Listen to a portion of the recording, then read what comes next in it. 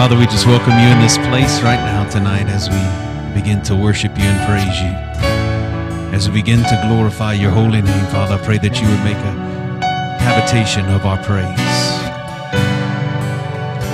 That you would inhabit the praises of your people tonight.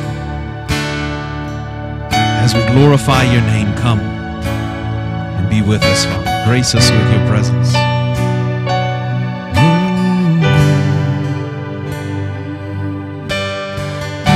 Call the sun to rise, and you lay it down to rest. You hold this heart of mine, and you hold my every breath. Such an awesome God, so mighty, so holy, so wonderful.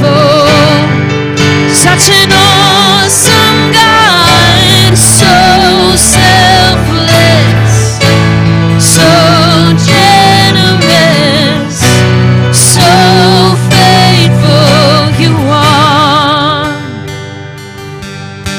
And seated in majesty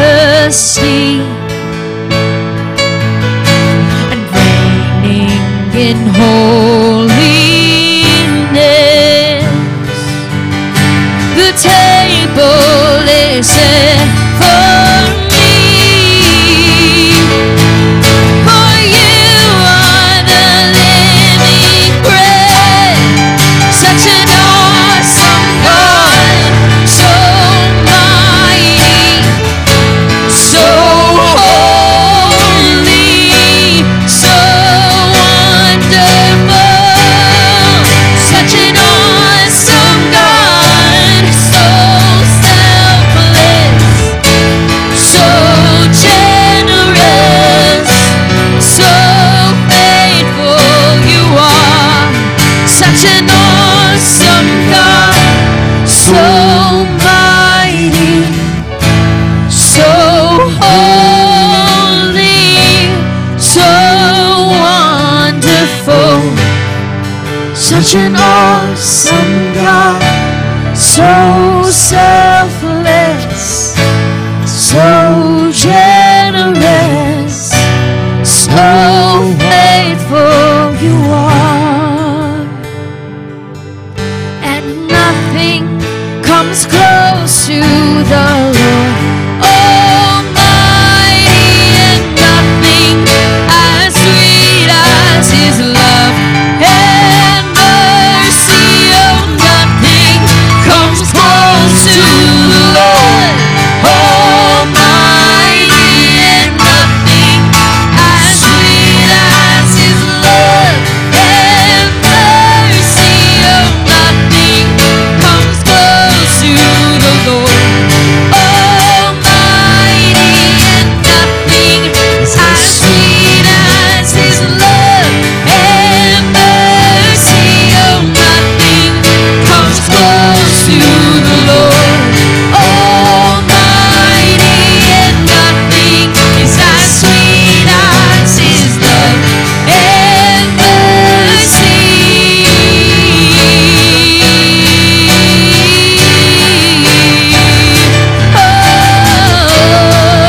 Oh, thank you, God. And Jesus, the Son of God, hung on the cross to die, but not even death itself could hold you down, for you rose to life. Oh, Jesus, Jesus, the Son of God, hung on the cross to die, but not even death itself could hold you down.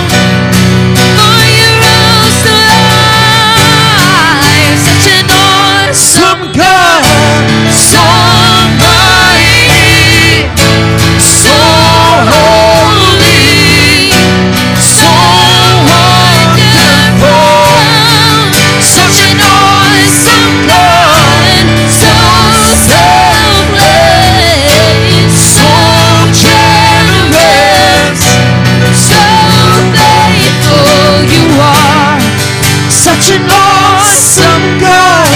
You're so mighty, so holy, so wonderful. Such an awesome God, so selfless, so generous, so faithful you are. Thank you, God. Lord, we just thank you tonight. Lord, we thank you that you've been so good. Lord, we know that every good thing comes from you. And so tonight we just take this time to praise your name, to lift you up. Lord, let us not neglect not one moment of our lives to give you the praise that you deserve. We lift your name on high tonight, that you would be exalted in this place, Lord, that we would not worship and praise based on a feeling, but that we would praise you because of who you are. And you are good all the time. And you are still God, still sovereign, still in control. And you are still worthy of our praise. So you can have it all, Lord. And every part of my world. So take this life and breathe on. This heart that is now yours. Sing it again. You can have it all. And you can have it all, Lord. Every part of my world. Every part of my world. So take this life and breathe on. This heart that is now yours. And oh, the joy I found surrendering my crowns at the feet of the King, who surrendered everything, and oh, the peace that comes when I'm broken and undone by your unfailing grace. I can lift my voice and say, 'cause you can have it all, Lord. Every part of my world. Take this life and breathe on. This heart that is now yours. Sing it out. You can have it all, Lord. Every part, and every part of my world. So take this life and breathe on. This heart that is now yours.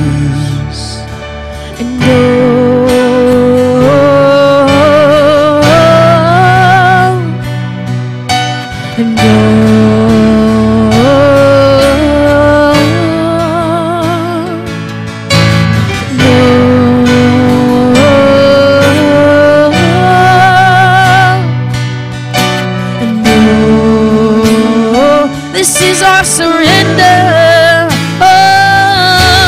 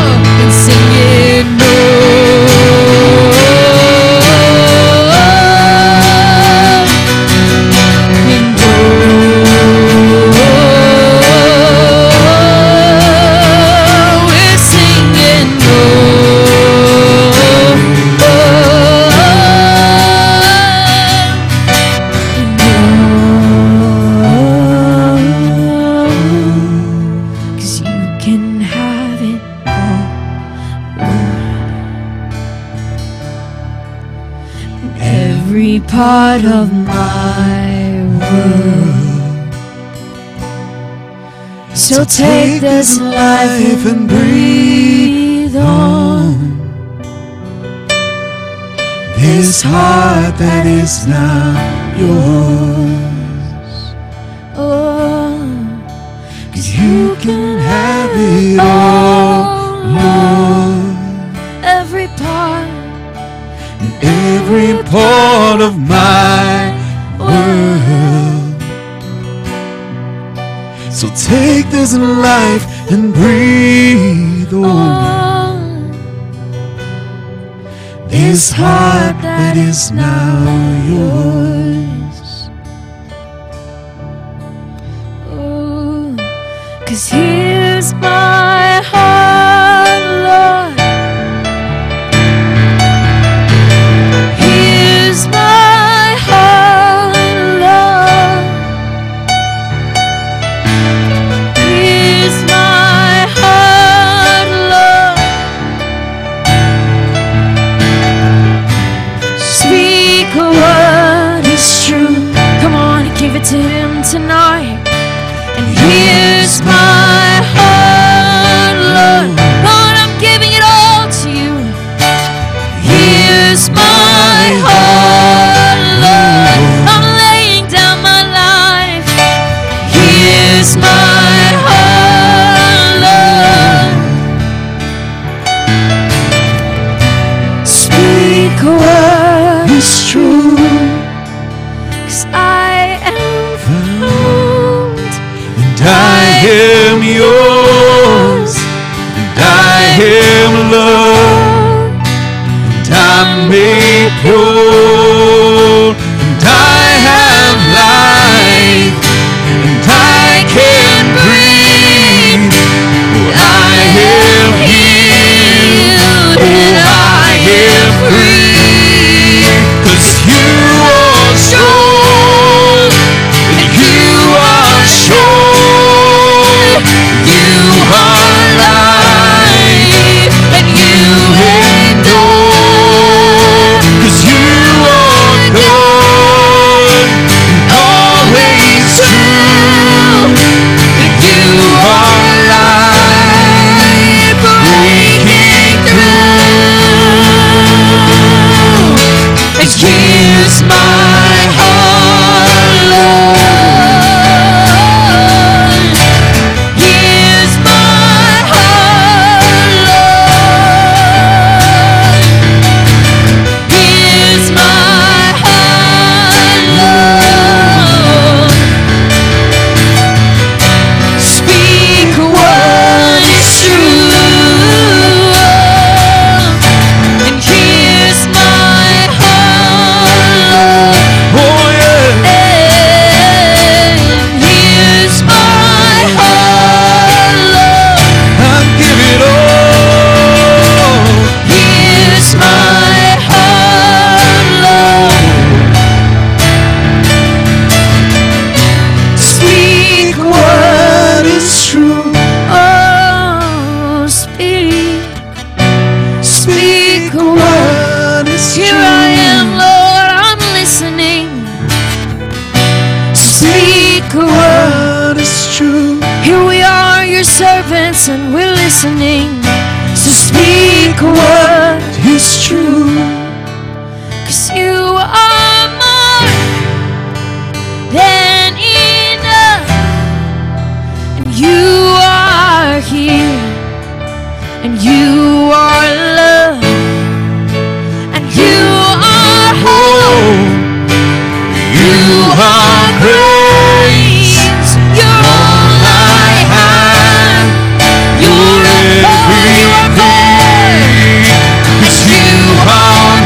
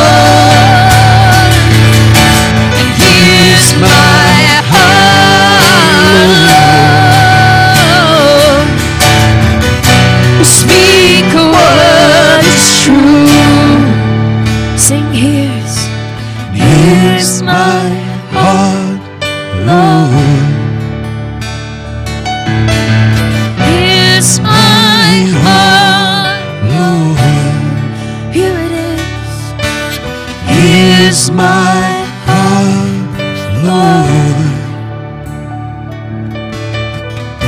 Speak a word is true. Oh, speak. Speak a word is true. I'm listening. Speak a word is true. 'Cause I leave my heart open to you. Oh, I'm holding back nothing from you. I leave my heart, come on. I leave my heart open to you. I'm holding back nothing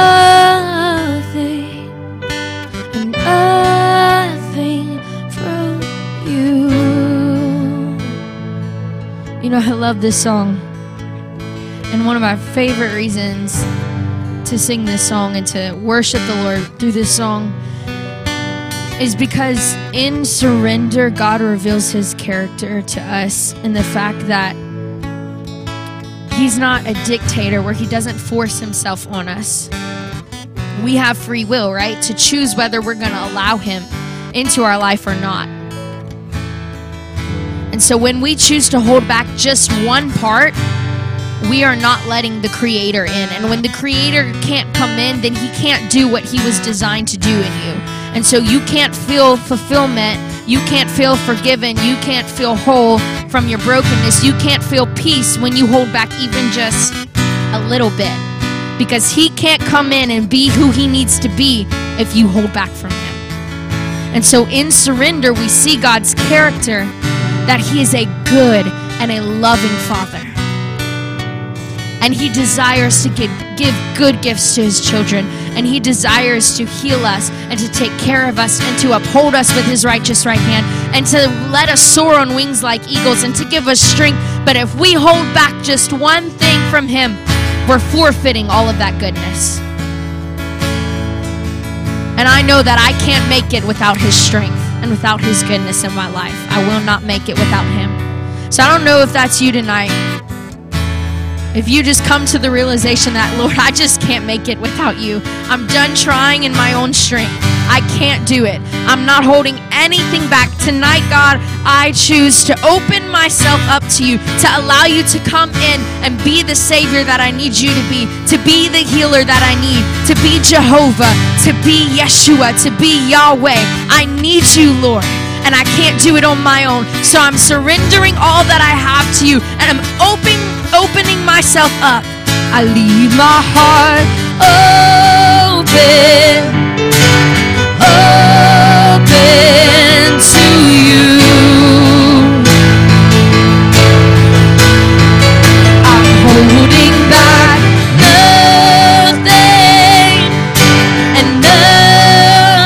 nothing from you. I lay my life down. I lay my life down on your altar. I want your will and nothing less. This is the depth of my ambitions. I know your ways are always best. I leave my heart open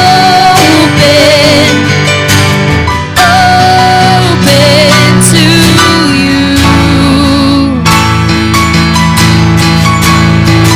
I'm holding back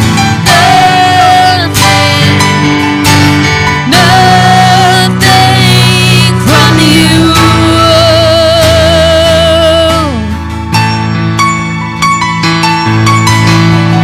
This is the start of resurrection, where new beginnings come from. Then I'm gonna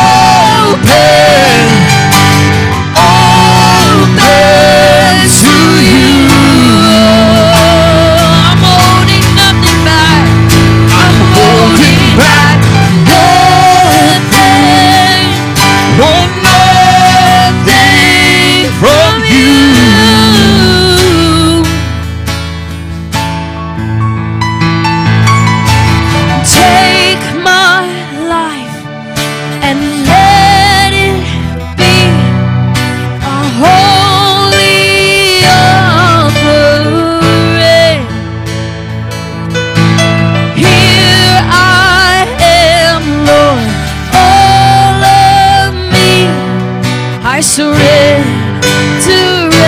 everything. Sing it out. So take my life and let it be a holy offering. And here I am, Lord, all of me. I surrender everything. Oh, I surrender everything. Lord, I surrender everything. I leave my heart open, open to you.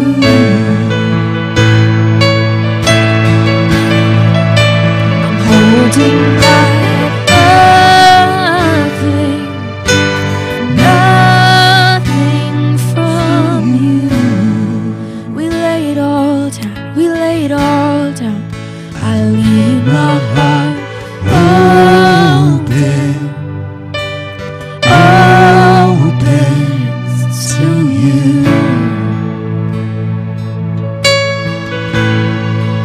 I'm holding back nothing, nothing from you. Jesus, Jesus, Jesus. I leave it open, open to you. Only you, Lord. I'm holding back nothing, nothing from you.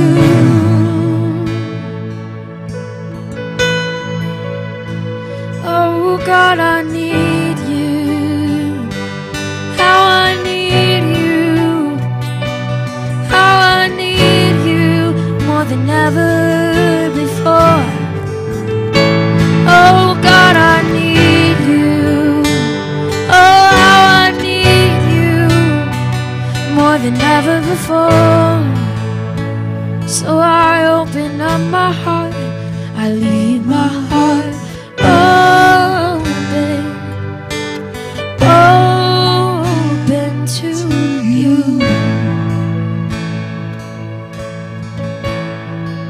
I'm holding back nothing, nothing from you.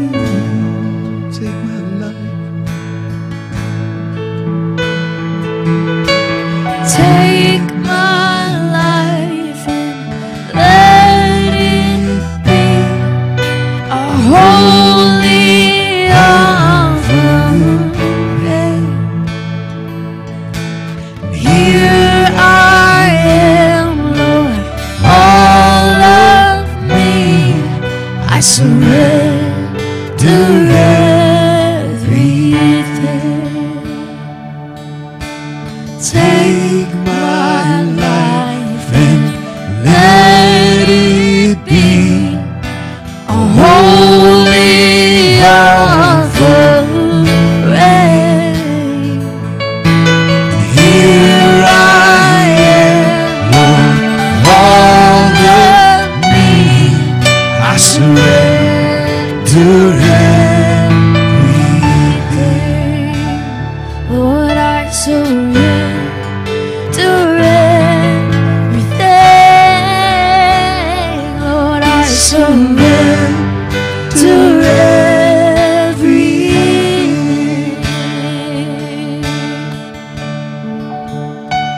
Lord, we come tonight and we just do surrender everything. We recognize, Lord God, that without you, we would not have life. We would not have purpose. We would not have the things that our heart and soul would so greatly desire. Because you're the very essence of life itself, Lord God. The scripture says that in you we live and move and have our being.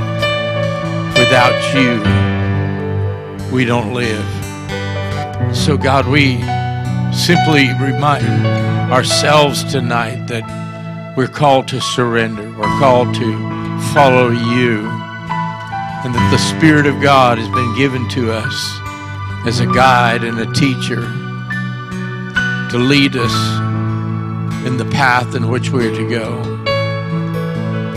And Holy Spirit, you have a purpose tonight. We just pray that that purpose be brought forth in this place through each person and in each life, we pray. In the mighty name of Jesus, the name that is above every name, the name that still causes demons to tremble, the name that still heals, the name that still delivers, the name that still brings forth life. And we praise you, Lord God. Let your purpose and plan be brought forth here in our midst tonight. In Jesus' name, amen. Amen. Amen. Why don't you just take a couple of moments and maybe just turn and greet somebody. You may have to cross the aisle or go back a couple rows or whatever. Introduce yourself if you don't know them.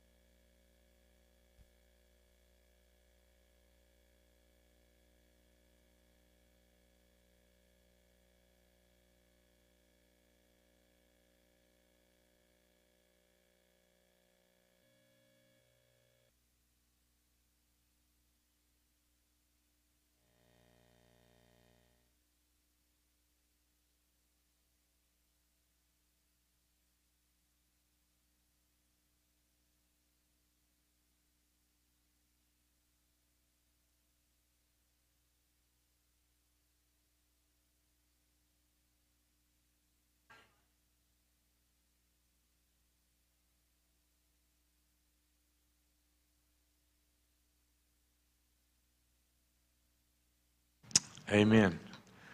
Well, glad you're here tonight. This is Wednesday night. It's our prayer meeting, time of worship, a little bit out of the Word, and I'm glad that you're here. And I just wonder, anybody have a testimony, a short testimony you want to give tonight? Is something that the Lord done for you recently? This is dangerous doing this sometimes, but just haven't done it in a while. Anybody?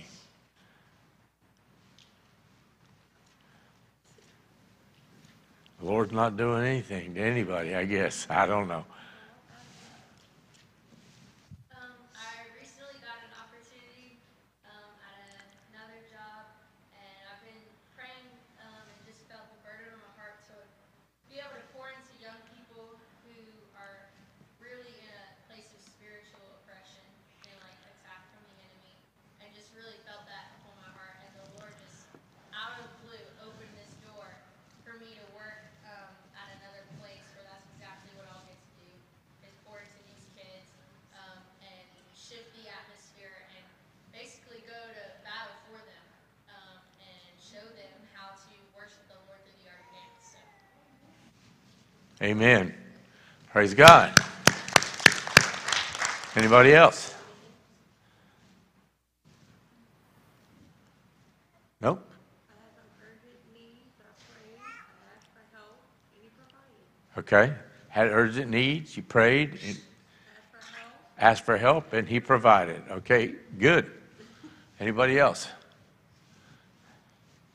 Praise the Lord. It's great. Okay.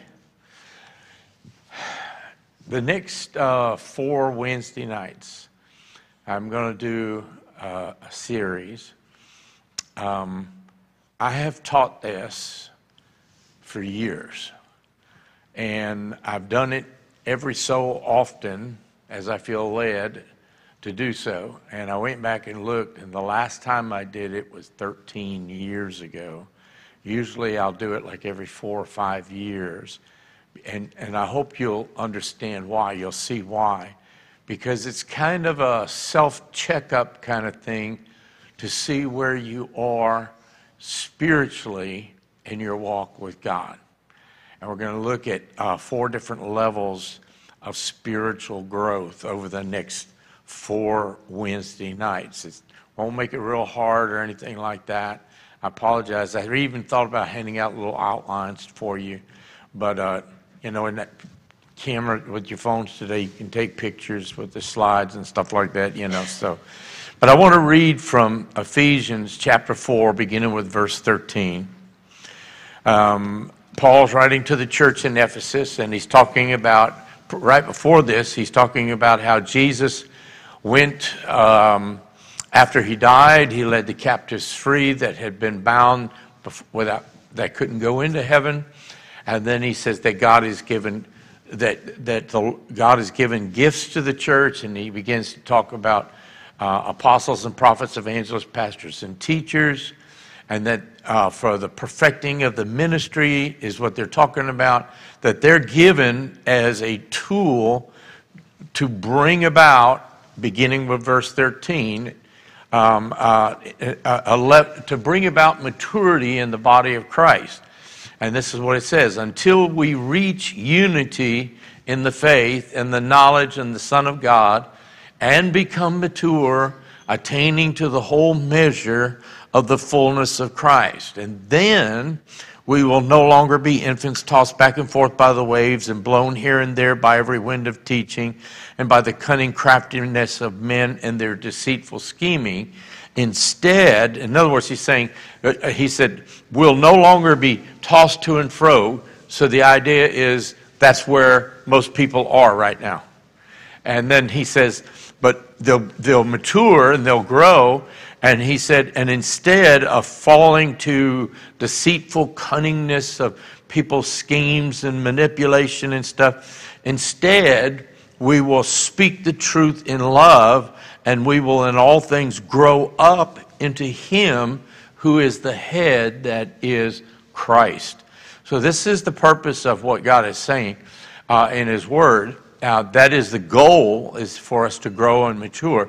So this series I've simply titled, I have been teaching this for so many years, and usually about every 4, 5, 6 years, I pull it out because I just feel a sense of that, and it goes along with some of the things that I've been talking about the last several Sundays, about understanding what's going on in the world and the culture, and how it's influencing the church, and why the church is not having its influence.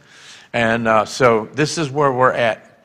I want to read something. I'm going to put it on the screen. I want to read a couple of paragraphs by David Ravenhill, okay? And here's what he said. He said, we might as well face it. If the church could be compared to an airline, many customers would hesitate to fly. Our standards are low. Our safety record is dismal. We allow almost anyone in the cockpit, whether or not he or she is qualified. And when these pilots are forced to ditch their planes, unfortunately, it's usually the passengers who suffer the most. Some manage to walk away with minor problems. Others join the growing list of victims who never recover from their injuries. And of course, he's not talking about airplanes, obviously, but he's talking about churches. He's talking about the body of Christ. And he's talking about the fact that because of the lack of safety standards, the lack of training, the lack of a lot of things, that when things happen and churches crash and burn, if I can put it that way, a lot of times the leadership walks away unscathed or maybe hurt a little bit, but it's the people who are hurt the most. And I know so many people who have been hurt in the church, and that's not an excuse, but they use that as an excuse, and now they're away from the church, away from God, And they're carrying that weight, and they're carrying that hurt and that pain with them. And I've said it before, and you've heard other people say it, but hurting people hurt people. And so God doesn't want that. He wants to heal, okay? And so there's two arenas that this really hits in the church. And one is failed leadership. And this is spiritual leaders claiming to be filled with the Spirit that have had to step down due to maybe marital unfaithfulness or financial wrongdoing or some other ethical failure. And we're seeing this more and more and more. I don't know if it's just because of technology and the instant news that can be out there. I mean, how many of you saw, I think it was yesterday, it was all over the news about a pastor that confessed to a murder from like 20, 30-something years, 40 years ago. Remember that? Did you see that? Now, that's the headline, okay? What they didn't tell you was the guy was 83 years old and dying, and he wanted to confess that. But it made it sound, it was presented in such a way, it sounded like it was a pastor active pastor of a church who did this. And of course, so what happens is people just fall away. My wife and I just give a personal example. My wife and I, let me think how many years ago that was. Long time ago. Long time ago. I think it was in December of 89, maybe when we were in Guatemala. 89, December of 89 and January 1990, I think it was. And no, it was earlier than that, wasn't it? Anyway, a long time ago. We were in Guatemala for about 2 weeks, and we were with a missionary there, and he was taking us all over the countryside. From one day we were at the Pacific Ocean, next day we're 10,000 feet up in the mountains, and I mean, it was an incredible experience of ministry time and seeing what God was doing. But it was right about the time, and this is not slandering a name or anything, but it was right about the time that the news hit concerning Jimmy Swaggart and his moral failure at that first time. And the missionary told us that impacted so many churches in Guatemala and Central America, because they had elevated his ministry so high that when it fell, it was like a domino effect. And he said probably half the churches down there closed. And people walked away and said, it's a lie, it's phony. And again, I'm not trying to slander a man or anything like that. I'm just saying this is what we saw.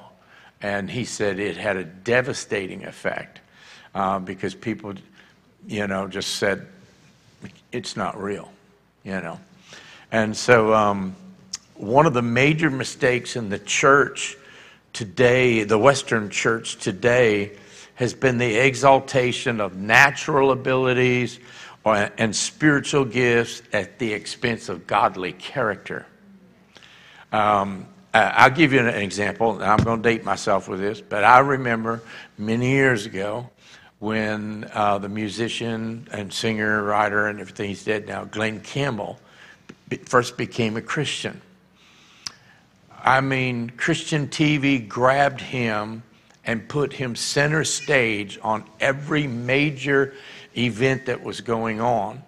And it was really a sad thing in a way, because he was a baby in the Lord. And I'll never forget, they were signing off a big event. They had all these stars, celebrities, and big name religious people and stuff. And they were singing like a medley of Christian songs, old time songs that almost everybody would have known at that time. And they had him on the stage, and the camera kept zooming in on him, and he knew none of the words. and it was embarrassing. I felt bad for him. I really did. We think that somehow because this person is charismatic or this person is well plugged in or got a network of people or whatever, they need to be put in place of leadership. And that is a recipe for failure if there's not training and there's not character building and everything else. The second thing is not failed leadership, but failed followers. Because those in the congregation that have failed to understand that God requires us to grow up spiritually. And that means in character, in ourselves. Without character, we ultimately self-destruct, eventually. And so God's goal is to develop character in us, okay? So what does that mean? What is character? What is it? The Bible would say it's the conformity to the image of Christ. And that's what he's trying to do. He's trying to grow us up into the image of Christ, and that the way that Christ would be, the way he would, his compassion, his mercy, the way he would reach out to others, the way he would feel, that we would also grow up into that. Now, I know some people will say, well, there's no way I'm ever going to be like Jesus. But that's not a reason not to strive, to go that direction. I mean, we're to reflect Christ in our life. The Greek word for character means die, but that's not die like, shot me, that kind of thing. It's the word like the minting of a coin, a die that is cast and that is pounded out.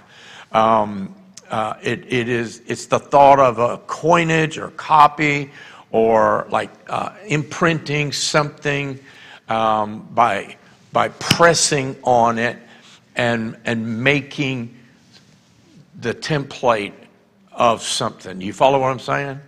I'm sure you've probably seen coins being minted, or you've probably seen. I remember I learned as a kid how to work with. It was like real thin copper, and how to put it over a mold, and you'd rub it out and it would come out to the other side, and that's the idea. That's the idea of the Greek word for character, is this minting of this impression of God in our life. Okay, so that's what God's trying to do, and there's a process, and God never jumps around this process. Okay, this is kind of laying the groundwork, and I'll go quick to the next part. But God always begins with a calling. He says, "Follow me." He's not going to force you. He's not going to drag you. He's not going to block you from going the other way. He says, "Come and follow me." So it always starts with the calling. Okay, then he continues with the conforming. So after the calling, he says, if you're going to follow me, now I'm going to conform you. I'll make you. What did he tell the disciples? He says, follow me and I'll make you fishers of men. Up until now, you've been fishermen, but I will make you fishers of men. He said, I'm going to conform you into that which I have for you. So he's calling us. Then he has to make us, or form us, conform us, and then only then can he commission us, go into all the world. And it's always in that order. He calls us, he conforms us, and then he sends us. And the problem a lot of times is we want shortcuts. We want, how can we get past this? Can we combine some things? Like, call me, send me. And the problem is, if the conforming part, the making part, that hasn't been done, then it's just going to be a train wreck just waiting to happen, okay? And let me give you three real quick examples in the scripture. Moses. Moses knew the calling of God. God called him. He told him. He said, what was the calling? To go deliver his people from Egypt, right? But it wasn't until some 40 years had passed that during which time God was working to conform Moses. See, Moses felt like he was called to be a deliverer, right? But so what's he do? He kills an Egyptian. The word's put out. He runs for his life. He ends up 40 years on the backside of the desert taking care of a bunch of nasty old sheep, right? And then God calls him out of the burning bush and sends him back. He says, now you're ready. There had to be that conforming. There had to be that learning process, whatever it is that God did in his life. John the Baptist is another one. In fact, in Luke 1:80, it says this. It says, and the child continued to grow and to become strong in spirit, and he lived in the deserts until the day of his public appearance in Israel. That's in Luke 1:80. So he was called. I mean, from birth, he was called. That calling was there because his father was told by the angel that John was going to be the one that goes before the Messiah, and he was growing, and it says, and he became strong in the spirit. He lived in the deserts. God was teaching him there, and then God put him forth in a ministry. And the third one is Jesus himself. As a young boy, he knew he had a calling. He knew it was to be about his father's business. But during the ensuing years, what happened? He grew in wisdom, he grew in stature, and the Bible says that he grew in favor with God and man. That was his conforming. That was his being trained. That was his bringing up, okay? Luke chapter 2, verse 40 says this, the child continued to grow and become strong, increasing in wisdom, and the grace of God was upon him. Notice that what it says, it's not just about growing and mature as physically, but he said increasing in wisdom. I know a lot of smart people who have no wisdom. They may have degrees on the wall, but they're not wise. And I know people who don't have a single degree, and they're wiser than any of them. God wants us to learn to be wise. And that, again, comes out of this word. And that's why I was talking about Sunday. We cannot know the will of God, the purpose of God, or anything else without knowing God's word. We grow in that. And so at the age of 30, Jesus was commissioned by his Father. Just as growth is a natural part of the biological process, it's an integral part of the spiritual process. And no one would think that it's natural for a 40-year-old person to be walking around in diapers with a bottle hanging around his neck. If you saw somebody on the side of the road like that, you'd be calling somebody with the white coats to come and get them, right? I mean, you know, we would automatically assume that that's abnormal, not normal. So in the same way, anyone who has been a follower of Christ for more than a few years should be progressing in their spiritual walk. I remember years ago I was at a church, and it was a testy time, I can tell you that. And I had a person get in my face and says, I have been a Christian for 40 plus years, and that's longer than you've been alive, and there ain't nothing you can teach me. And I said, You're not a 40-year-old Christian. I said, you're a 1-year-old Christian that's lived 1 year Christianity for 40 years. Does that make sense? They didn't understand it, so I just walked off and let them think about it. I'm sure that somebody probably explained it to them later, but my point was that just because calendar goes by doesn't mean you're growing. It doesn't mean that you're maturing. All right? In 3 John 1 and 2, it says, Beloved, I pray that you may prosper in all things and be in health, just as your soul prospers. Now I've heard this so misused so many times. You know what? People focus on that first part. I pray that you may prosper in all things. And they stop there. But it says, and be in health, and they go, yeah. But it says, as your soul prospers. In other words, that God would bless you in accordance to the growing and blessing and maturing of your spiritual life. And God, because God's not going to give you what you can't handle. And a lot of people today want blessings, but they don't understand that both responsibility and accountability go hand in hand with the blessings. Okay? They desire to prosper, but not be. They don't desire to have to grow. They just want the blessing, but they don't want the growing. Okay? Many today have the attitude, I can do whatever I want as long as it doesn't hurt anybody else. Problem with that is what? We just talked about a couple Sundays ago. The Bible says, it shows the ignorance of their ignorance of the Word of God, because the Bible says that we're not an island to ourselves. We are a body. We are jointly fit together. And remember, I said if one person it was a nose and one person was a leg, you know, the nose would always blow and the leg would always go. You know, I mean, but we're a body, and so we can't have that idea that my life is my life and I'm not hurting anybody and whatever. If you're not growing right, then the body becomes disfigured.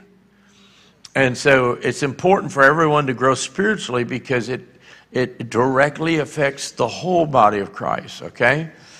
So in Ephesians 4, verse 15 and 16, we just read this. I'll go back to it. It says, instead, speaking the truth in love, we will in all things grow up into Him who is the head, that is Christ. So by speaking the truth, by reading His Word, by applying those things, we will grow up into Him. We will. Not we might or we can or whatever. He says, and he goes on and says, from Him whom the whole body joined and held together by every supporting ligament grows and holds itself up in love as each part does its own work. And so we're going to be looking in 1 John chapter 2, verses 12, 13, and 14 over the next 4 weeks. And that was just kind of the foundation part. We'll get into this next part.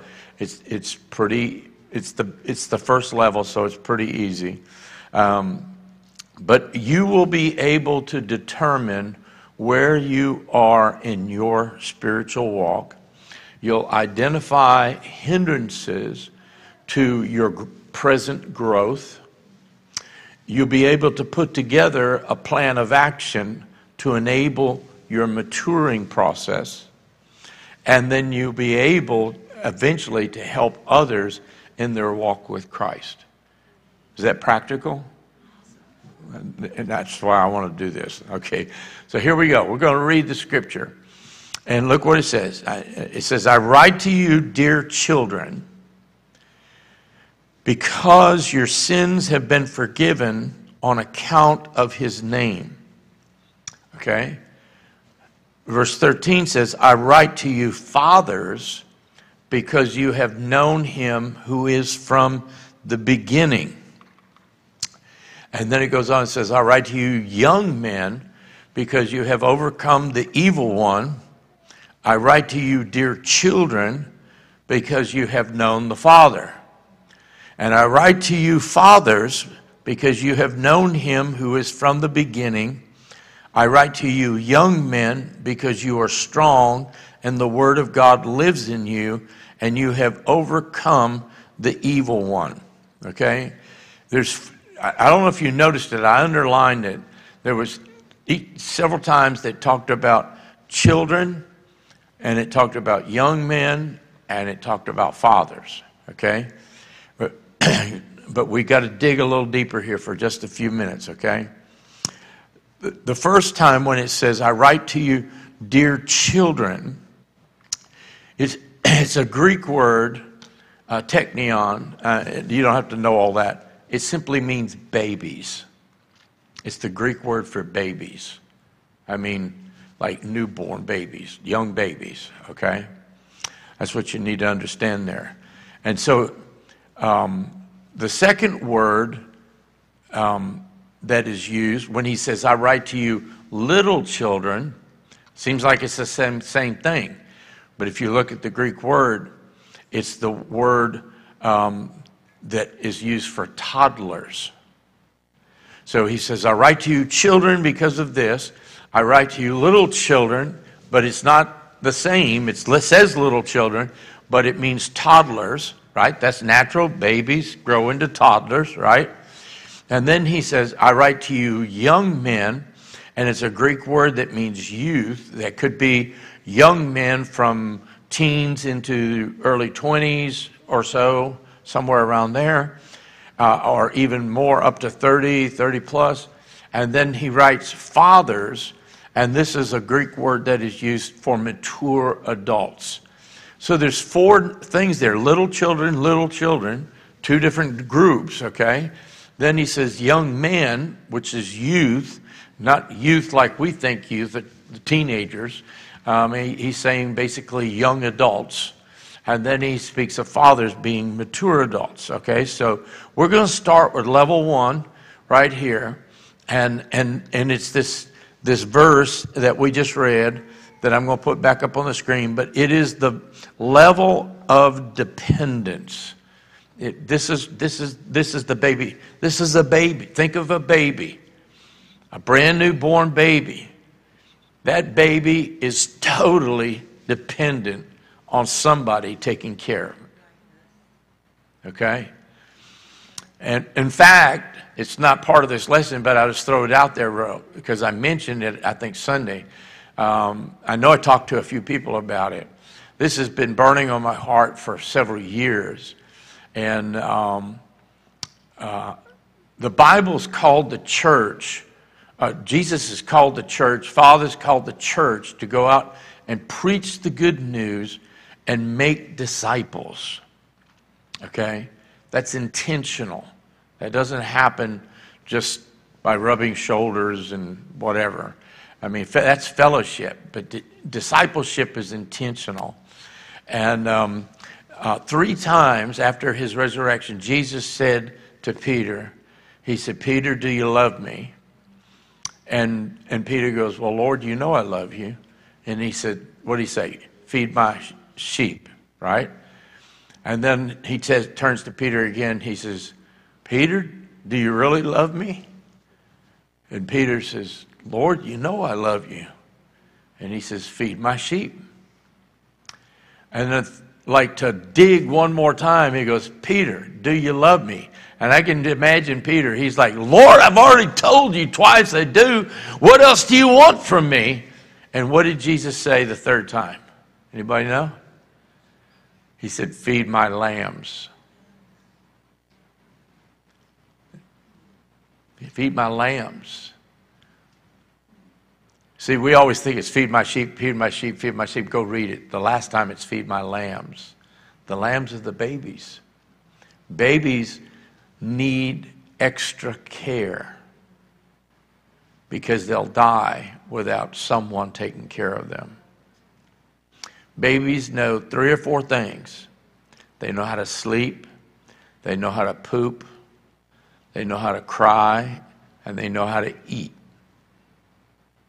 Right? I mean, really. Now, I know some of you are going to say, oh, they like to coo and they like that. No, I remember those 4 things more than anything else, okay? The majority of their life at that point is they're either happy or they're crying, and they're pooping or they're wet, and they're hungry, and then they want to sleep. You know, it's like a cycle. And so this is a level of dependence, okay? 1 John 2 and 12. I'm writing to you little children. This is the little children that's babies. It's the word for babies, okay? Because your sins have been forgiven you for his name's sake. So let's look at a couple of characteristics of these babies. First of all, I mentioned they're a newborn baby. They can neither walk, they can't talk. I mean, how many of you had a little baby crying and nothing will make the baby stop crying, and you're thinking, I wish you could talk and tell me what's wrong, right? Babies, they don't know. They don't know how to communicate that. They can't do that. They are aware, the Bible says, that their sins have been forgiven, and they are aware that Jesus Christ is their Savior. But other than that, spiritually, they really don't know anything. And I can tell you that when I was a baby Christian, but I didn't know anything. I mean, there was nobody there to teach me or train me or help me or answer any questions. I basically heard, just hold on till Jesus comes. And man, sometimes you felt like you were hanging on by your fingernails, you know. And so these spiritual babies, they're totally dependent on other people. They are aware that their sins have been forgiven. Praise God for that. But they really don't understand the depth of what that means. They have all I knew was I was changed from the inside out. I don't know how. I didn't even know the term born again. I didn't know any of that stuff, but I know when Christ came into my life. And I knew that I was changed, that he saved me. I didn't even know that term, saved. I just knew that, from a song, oh, what a Savior. I mean, I knew that the concept, and that's all I knew, okay? So that's the characteristics of a brand new newborn in the Lord. So what are some of the problems? The first one is they're tremendously dependent. Again, here's the same thing. That means they're vulnerable. Babies are vulnerable, okay? And they need the protection and spiritually now, of a good shepherd or a proven spiritual mentor. In other words, you can't have newborns mentoring newborns. Because it's the blind leading the blind. And it's just what it is, okay? And so they need the protection of a good shepherd, or they need the protection of someone who's proven in their ability to mentor and help bring along. So they're tremendously dependent. The second thing is they are usually very much feeling oriented. They experience radical ups and downs in their spiritual life. They feel saved one day. The next day they feel like God's turned his back on them. And most of their problems can be solved by pointing them past their feelings to faith. I feel like God forgot me. I remember as a young Christian, I just tell you, as a very young Christian, hadn't known the Lord very, very long, and my father was transferred from California, in the military, from California to Montgomery, Alabama. That was like a culture shock. You go from Southern California to the deep South. I didn't even know where Alabama was. I didn't know anything was past Texas, you know. I mean, knew Florida was over there somewhere, but I didn't know what Mississippi and Alabama was. And but it wasn't long while we were there that we found out there was a Bible bookstore in town. Now, we'd never seen that in our town in California. And so they had a Bible bookstore in the city of Montgomery. It was downtown. And so you had to know that downtown Montgomery, and it's still that way a lot, is a lot of one-way streets. And so you had to learn which place, how to get there and everything. But and parking downtown was atrocious at the time. And so I'm talking back in the early 70s. And so I remember going to this Bible bookstore and praying, Lord, give me a parking place right near the Bible bookstore. And God gave me a parking place directly in front of the door. And I shouted. I was so excited. And I went in and looking at all this cool stuff to buy and everything. I remember, James, I bought some Chick tracts, man. They only had one or two out at the time, you know. The first one was This Was Your Life. And man, I bought a bunch of those to give away, you know. And so I told my mom and them about it. And she said, well, go down there and get such and such. So I went the next time I went down there and I said, Lord, give me a parking place right in front of the store. And sure enough, there was a parking place right in front of the store. Man, I was so excited. 3 times in a row that happened. 3 different occasions, God gave me a parking place, right? I mean, like 1, 2, or 3 right in front of the door of the store. So the next time I go down there, like a month goes by, and I go down there, and I said, thank you, Lord, for that parking place right in front of the door again. I just know that you love me, and you've blessed me so many times. And I got down there, and there was no parking place. There was no parking place for blocks. And I circled and circled and circled, couldn't find a parking place. And I drove all the way home crying because I thought God had left me. I know you think that's silly. That's the way I felt. Because I was at that point in my life. I didn't know the word. I didn't have faith. I mean, I had a mustard seed of faith, but I mean, what was that, you know? And so 3 times God had given me a parking place, and now he hadn't, so he must be mad at me or something. And I just point that out because spiritual babies are living on their feelings. And that's where they're at. And then the third thing is they're not very discerning. They will eat anything and they will follow anybody. And I remember several years ago when I was pastoring in North Louisiana, the young couple that were working with the youth in our church had a brand new baby. And I remember the baby had just learned to crawl, you know, so it wasn't brand new, but had just learned to crawl, and got up and was starting to crawl. And anyway, the mama put the child down for a moment and turned around to talk to somebody. And out of the corner of my eye, I saw that baby darting for something in the corner of the fellowship hall.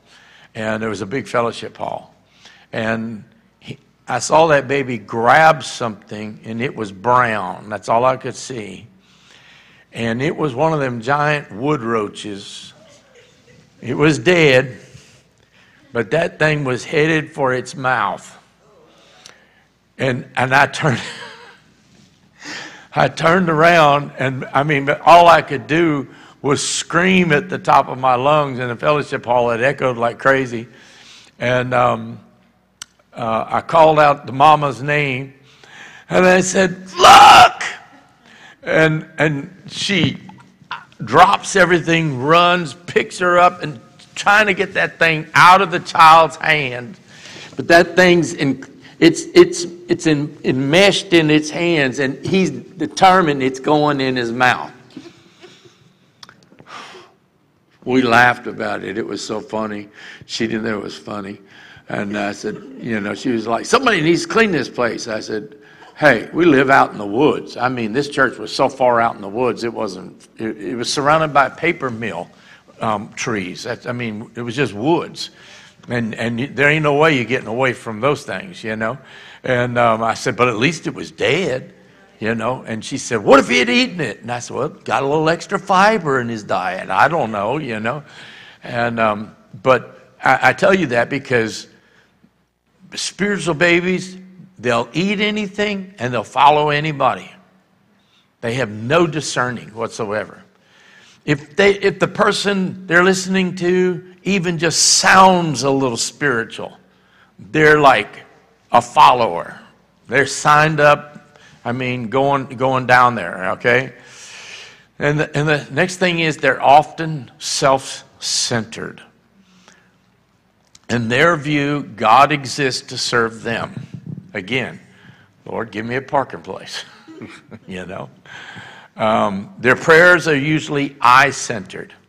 I need this. I want this. I need this. I want this. I need this.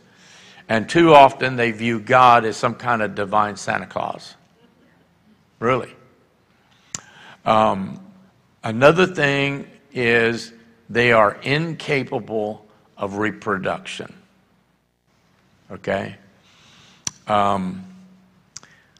They may lead others to Christ maybe, or they'll bring someone like the woman at the well.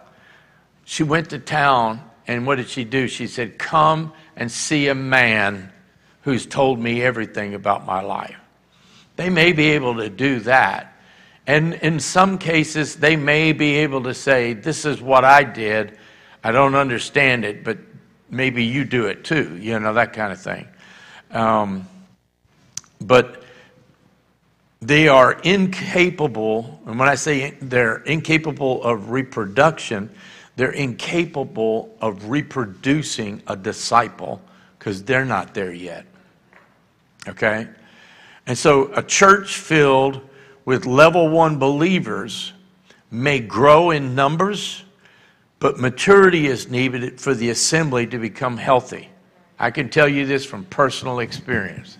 My wife and I started a church in South Louisiana in 1985, and except for maybe 2 or 3 families that came with us, and they were babies in the Lord, every single person were brand new converts to Christ, every one. So we had a church, picture this, a nursery of all 1-year-olds. The next year, a nursery of all 2-year-olds. The third year, a nursery of all 3-year-olds. That was our church. And then 4-year-olds. And the amazing thing was, in the first couple of years, my wife and I could do no wrong. They worshiped the ground we walked on. But by year 3, they knew more than we did. And they started rebelling. Come on now. They're cute when they're toddlers. Come on. When they get to 3, no. And 4, they're even worse, And that's but you know what happened? The church flourished. Because, man, they were so excited for God. They were going out and getting their friends and their family members.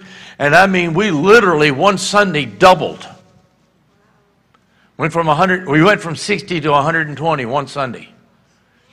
And yeah, it was great. But again, we all had, they were all babies. And I don't know about you. I'm not good at babysitting. I'm not good at don't put me in the nursery.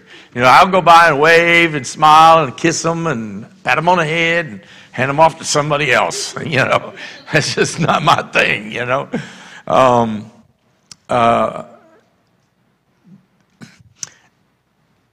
So how do you get them to the next level? Let me wrap this up. How do you have to ask them how do they view salvation? Do they see it as a one-time event, or do they see it as a process? Do you understand what I'm saying here? In other words, was regeneration more like a pill they took and boom, I had it, or did they, do you know that they had to change their habits along with the prescription of taking a gospel pill? And so if they see it as a process, they'll grow.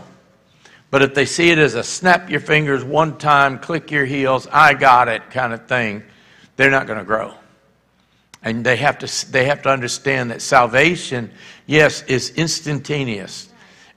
We are sanctified, set apart, but there's a sanctification process that continues in that because we're to be made in the image and reflection of Jesus Christ, okay? For example, in the natural, many people that are diagnosed with a health condition, a lot of times it's because of a lifestyle choice, okay? It's like the guy that, keeps breaking an arm or a leg or whatever, but they're living a life that is on the wild side and they're doing reckless stuff, okay? Well, then they're going to keep breaking legs and whatever. They can't complain about that. If they want to stop breaking arms and legs and whatever, then they have to make a lifestyle choice, right? For example, when I had at 39, I had a total hip replacement. And my doctor told me that certain things that I love to do, I no longer could do. He said, oh, you can go do them. He said, but if that hip comes apart, I can't put it back together again. because it was total. I mean, part of the pelvis is gone all the way down almost to my knee. And he says, if you break that, if you separate that, he said, I can't put it back together again. So I instantly, there were things I knew I couldn't do. I couldn't snow ski anymore, couldn't water ski anymore. There were certain sports, like I loved playing racquetball, and stuff. I could do it if it was like 3 guys or 4 guys on the court, or tennis. I like playing singles. I don't like playing doubles, but I couldn't cover the court. Certain jerking. I just had to make lifestyle choices. And it's the same thing when salvation comes. We have to make lifestyle choices if we want to grow. Okay? And so to move to the next level, here we go, wrap it up. They must get tired of the playpen. Do they still call them playpens? That's all I know they used to call them, right? I mean, they probably got some fancy name for them now. They have to come to the place where they're willing to risk security to go on with God. In other words, if all they want to do is sit and play and people pat them and pamper them and all that, then they're never going to grow. They're never going to grow. They have to want to move on from doing nothing Christianity, okay? The second thing is they must get tired of whining and crying. They must begin to believe God instead of belly aching their way through problems. And they must begin to look at things differently instead of just complaining. So they've got to get tired of the playpen. They got to get tired of whining and crying. And believe me, people get tired of people who whine and cry. Right? Come on, be honest. We can be compassionate for a while, but after a while, we're going to do one of two things. When we see them coming, we're going to head the other way. Or we're going to eventually we're going to get fed up and we're going to just say, grow up. And then they're going to go, whoa. And then, it's just the way it is. The third thing is they must get tired of being bottle fed. They must learn to get in the Word for themselves and stop living on what they get from others. Not that getting stuff from others is wrong, but it can't be their sole source. Okay? They need to move forward with spending time with God in His Word and in prayer. And instead of being dependent on everyone else around them, they must pray before they read and ask God for understanding, because the Bible says, ask, seek, and knock. It didn't say ask, seek, and knock on your neighbor who's been doing all that. He said we're supposed to do that. And then we'd do well to heed to Peter's exhortation in 1 Peter 2:2, and it says, like newborn babies, crave pure spiritual milk, so that by it you may grow up in your salvation. The word grow that's used there means to grow, to act grown up. It doesn't mean just get bigger. It means to act grown up. And so this is all about attitude and behavior. Whining, crying, being dependent on everybody else, and boo-hooing, the world's against you, that kind of thing. No. You get into the Word, you begin to grow, and all of a sudden your attitude changes and your behavior begins to change. And that will take you to the next level, which we'll look at next week. If a person continues at level 1 after they have moved on, they should have moved on, they will fall into what Paul describes in 1 Corinthians 3:1-3 as being carnal-minded. He says, brothers, I could not address you as spiritual, but as worldly, mere infants in Christ. He said, I gave you milk, not solid food, for you are not ready for it. Indeed, you are still not ready. And this is the church in Corinth, remember, that was bragging about their spiritual gifts. They were bragging about how spiritual they were. And Paul says, I wanted to get you on solid meat. I wanted you to get you past it. He says, I had to give you milk, not even solid food, because you weren't ready for it. And he says, and you're still not ready. Okay? And then he goes on, he says, you are still worldly. For since there is jealousy and quarreling among you, are you not worldly? Are you not acting like mere men? In other words, aren't you just acting like the rest of the people in the world? That's what he's saying. So we have to look at our lives and say, is that where we're at? What do I need to do to go to the next level? I got to quit whining and crying. I got to quit wanting people to take care of me and pamper me and all of that. And I want to get to the place where I can get off the bottle and begin to get some solid food spiritually. Amen? Does this help a little bit? Yeah. Father, we thank you. We thank you, Father. Father, you're a good God, and you've imparted your Spirit into our lives. And Jesus told us that when he comes, he will teach you and guide you and direct you in all things concerning him. But Father, the Holy Spirit can only point and direct and guide and teach if we're teachable.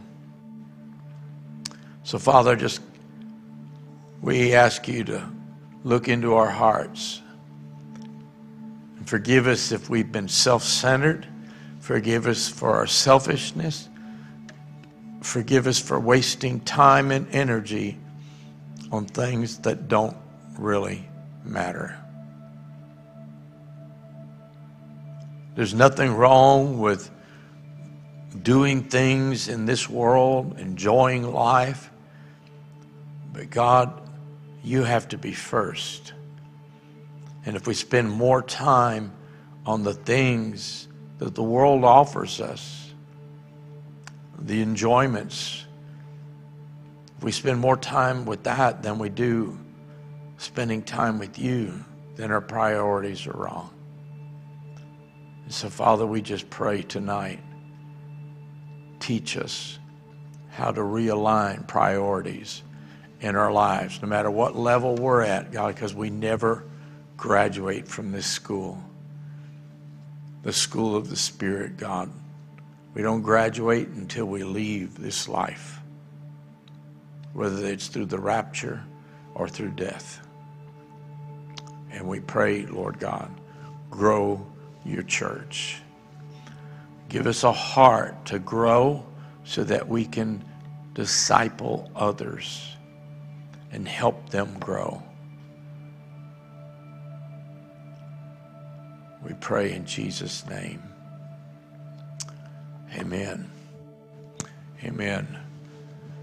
So let's take a few minutes to pray. We got some topics that we're going to put up on the screen. And I want us to pray together. We've been doing this, this is the third week of doing it like this, and that we're in unison, in agreement together. And the first one is the spirit of repentance. The Bible says that godly sorrow worketh repentance, brings about repentance.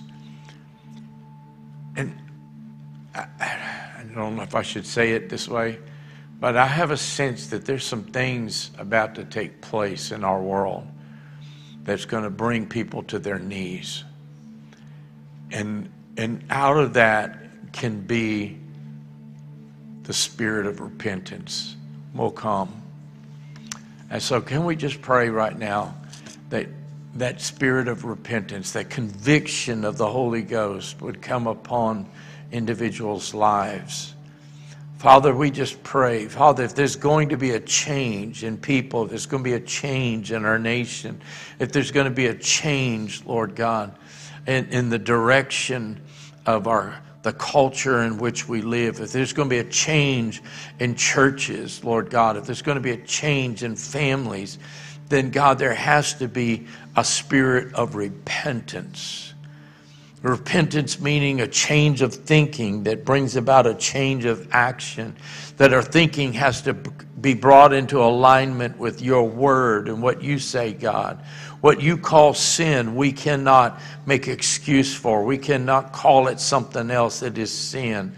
And God, we pray for that spirit of repentance to come and convict the soul, convict the heart, convict the mind of individuals, Lord God, that there would be, I see people on the street corners out there witnessing, and I see groups of people, large groups of people, suddenly coming under conviction and praying in the Holy Ghost just falling, and they beginning to pray and cry out to God. Oh, wow, I see that. It just gripped my spirit all of a sudden. I see that, Lord. Let the spirit of repentance come. And Father, I pray that it would fall in churches all across Acadiana and the surrounding area. God, there's more pride in churches than there is out on the streets. We're proud and we think that we've arrived and that, God, we have what it is and there's no more. And Father, you said of the church in Revelation, you said you think that you're rich and that you're full, that you have everything. And he said, but you're blind and poor and naked. Father, that's so much of the way the church is today. And that, God, I mean the people within it. So we just pray for the spirit of repentance to convict our hearts about our families, the time we spend with our families, how we spend our time with their families. God, that we would be convicted about how we behave on the job, in the workplace, Lord God. That, Father, that your spirit would come and move upon us. That when we repent, we would bring ourselves into alignment with you and what your word says, Lord God. We pray this, Lord God, now. Now let's pray for a revival. Let's pray for a revival on the local level, national level, and international level. God's breaking out all across the world. There's reports coming in all over the world of what God is doing. And I don't know about you. I'm not interested in running someplace else where God is moving. I want God moving right here, right where we're living, where our families are and our grandkids are and our friends are, and the schools and everything else, Lord. Father, we need revival. We want to see God, heaven sent, heaven breathed revival to come. Father, upon every one of our people, Lord, from the oldest to the youngest. God, it's not long and school's going to be starting up, and many of our children will be going back into school systems, Lord, that are anything but godly. Father, but let them go back in as a light in a place of darkness.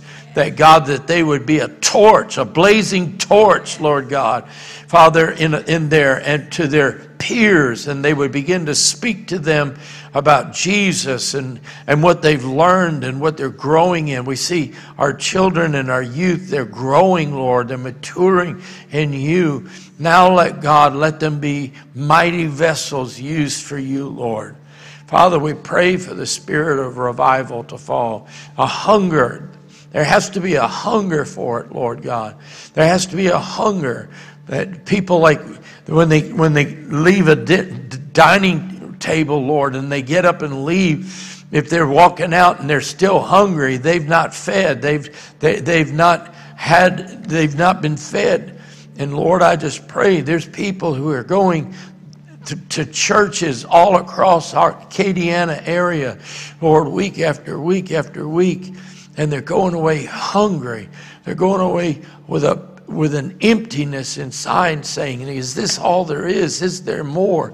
Father, that hunger will spur the revival that, God, you have promised to send. You have promised it. You have said, if my people who are called by my name will humble themselves and pray and repent of their sins and seek me, Lord God. God, you said you would heal our land. You would pour out your spirit. This is what we're looking for, Lord. A divine move of your spirit, Lord. Father, I believe there's family members that that people have written off as being too hard, they're too gone, there's no hope for them. God, there's about to be a breaking out of salvation with the hardest of hearts, Lord. And when that individual comes and declares what God has done for them, families are going to be shocked.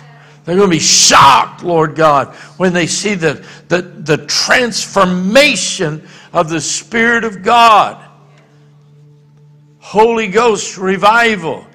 Father, not just locally, but nationally and internationally, break down the borders, Lord God, in the places where they've tried to outlaw Christianity and outlaw the cross and outlaw the Bible. Lord, let there be just an opening of the heavens above those areas, Lord, and a pouring out of your Spirit that they cannot stop it. When the resurrection took place and Jesus came out of the grave, the Bible says that many of the saints also came out of the graves, and they went door to door and testified of the resurrection. Lord, I pray for that kind of happening to begin to take place worldwide. That, Father, that they would not be able to deny the facts and the truth of the resurrection of Jesus Christ. And that would spur revival. Spur revival, Lord God. We pray in Jesus' name. Now, Lord, we pray for local churches, and we pray for the leadership in those churches and unity to be birthed in those churches, Father. I know this, that when revival comes, there tends to be disruption, because there are those from within who want to control and want to have the power. But Father, I pray that if they cannot unify, that Father, they will diversify, and they will, those that have a hunger for revival will be united to see the move of God take place. Father, we pray for the pastors and elders and leaders of churches, that they would have a hunger, God, that would just pour out of them, that Father, that they would get up, and instead of just being dry and dead and empty and speaking somebody else's words, God, the words would just flow out of their spirit and begin to move, and the words would be alive and bring forth life, Father. Bring forth life in the name of Jesus. Your church is meant to be light in darkness. God, Father, forgive us for wanting to build kingdoms unto earthly individuals. God, it's your church. You said, I will build my church, and the authorities of hell shall not prevail against it. Father, it's your church. Always will be your church. Help us to remember that, Lord God. I want us to pray tonight for the Middle East. There are some powerful forces, spiritual forces at work right now in the Middle East, especially in Israel. What's taking place is not, what's being reported is not nearly anywhere's being truth. And the media skews things against Israel and against the leadership and things that's going on there. And look, no nation is perfect, that's for sure. But this is becoming, the enemies of Israel see this as an opening for an attack. And the Bible says, pray for the peace of Jerusalem. Pray for the people, the nation of Israel. So let's pray for the Middle East right now. Father, we pray for Israel, Lord, at the top of the list, because God, you said that Israel would be the apple of your eye, Lord God. And so, Father, we pray for them. We pray for the leaders there. We pray for the leaders in the Knesset, Lord God. We pray for the leadership of the parties there that must be unified together to work together, Lord God, that they would not be so intent on pushing forth their individual agendas that they would open the door and allow the enemy to creep in. We have already heard that in Iran that they're about to test nuclear capable weapons, Lord God. And Father, they've made it clear that their desire is to wipe Israel off the face of the earth. Lord, I just pray that you would confound those plans. Even as in the Old Testament, the prophets would declare what the kings, the enemies of Israel were about to do, and God, they would be ambushed. I pray that you would confound the enemies of Israel, Lord, that they would not be able to bring about any destructive harm against that nation, Lord God. Father, we pray right now for the Middle East as a whole. Father, we're seeing Russia being put under tremendous pressure. And the leader of that nation, Lord God, is, and Lord, I learned a long time ago, don't back somebody dangerous like that into a corner, because then they feel like they has nothing to lose. Father, we need people with wisdom and have a voice for righteousness to speak out, Lord God. We pray for the Arab nations, Lord, that, Father, there would be angelic visitations and divine interventions that would begin to take place even there. Father, it's been taking place, but now I pray that it would begin to take place in the higher levels, the people of influence, Lord, not just the lower levels, but people of influence in those nations would suddenly have Damascus-type experiences like Paul experienced, Lord, where they would have an encounter with the living God, and their life would be completely and radically changed and upturned, Lord. Father, we pray for the European Union, and we pray for the UK. Father, there is such turmoil that is going on right now. There is a polarization and a splitting that is taking place among the countries there and the leaders there. Father, I just pray for an outpouring of your Spirit across those nations, each one of those nations, Lord God. The churches that sit empty would once again be filled, and the bells would begin to ring, and people would find themselves being drawn to the church. And that, Father, that people who have been being trained and discipled, like in the cave, Lord God, for a time such as this, would find their way and have influence, Lord, and begin to speak, and they would have powerful, impactful speech upon the lives of people there. And Father, there would be an awakening that would sweep across the European Union and the UK, Lord. An awakening of your Spirit. An awakening of your Spirit, Lord God. Hallelujah. And this last one, I want to pray concerning spiritual warfare, because right now there is an intense warfare that is going on in the churches. And I'm telling you, in this area, I've sensed it now for over 2 months, 3 months now. I remember when I said that we were entering into a new phase, that the enemy was bringing a heightened attack, and strongholds and division, secular divisions in the church and in the world, in our culture, in our city. I know that during political times, things can get testy. Father, we just pray against the enemy who would try and bring division and bring division among God's people, bring division among our town and our city and our towns, Lord God. Father, that enemy his work would be exposed. Those who are working evil works would be exposed. That God, you would expose them in such a way that it's so blatant that, Father, that people would see it and would know and recognize it for what it is. Father, we're seeing this at the highest level in our nation even now. But God, I pray in your name, we come against those strongholds that are trying to hold back the righteous piercing of the Word of God at the highest levels. God, through the halls of Congress, through the White House, and even the Supreme Court, Lord Father, I just pray right now that there would be just a breakthrough.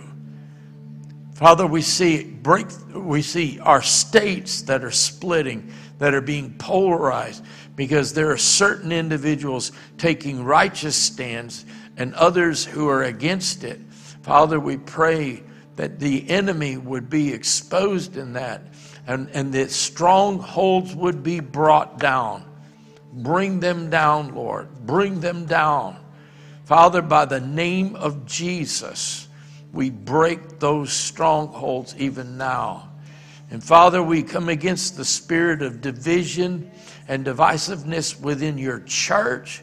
Father, that there would be unity, there would be an appreciation for one another, a desire to be fellowshipping with one another, Lord God, and spending time together and growing in you, Lord. Father, we pray this in the name of Jesus. Let Jesus be Lord of all. Let Jesus be Lord of all. Thank you, Lord. Now, Father, I speak blessing over each one of these people here tonight. I just pray, Lord God, that God, you would bless them in a special and unique way. Bless their homes. Bless their families. Bless their workplace, their jobs.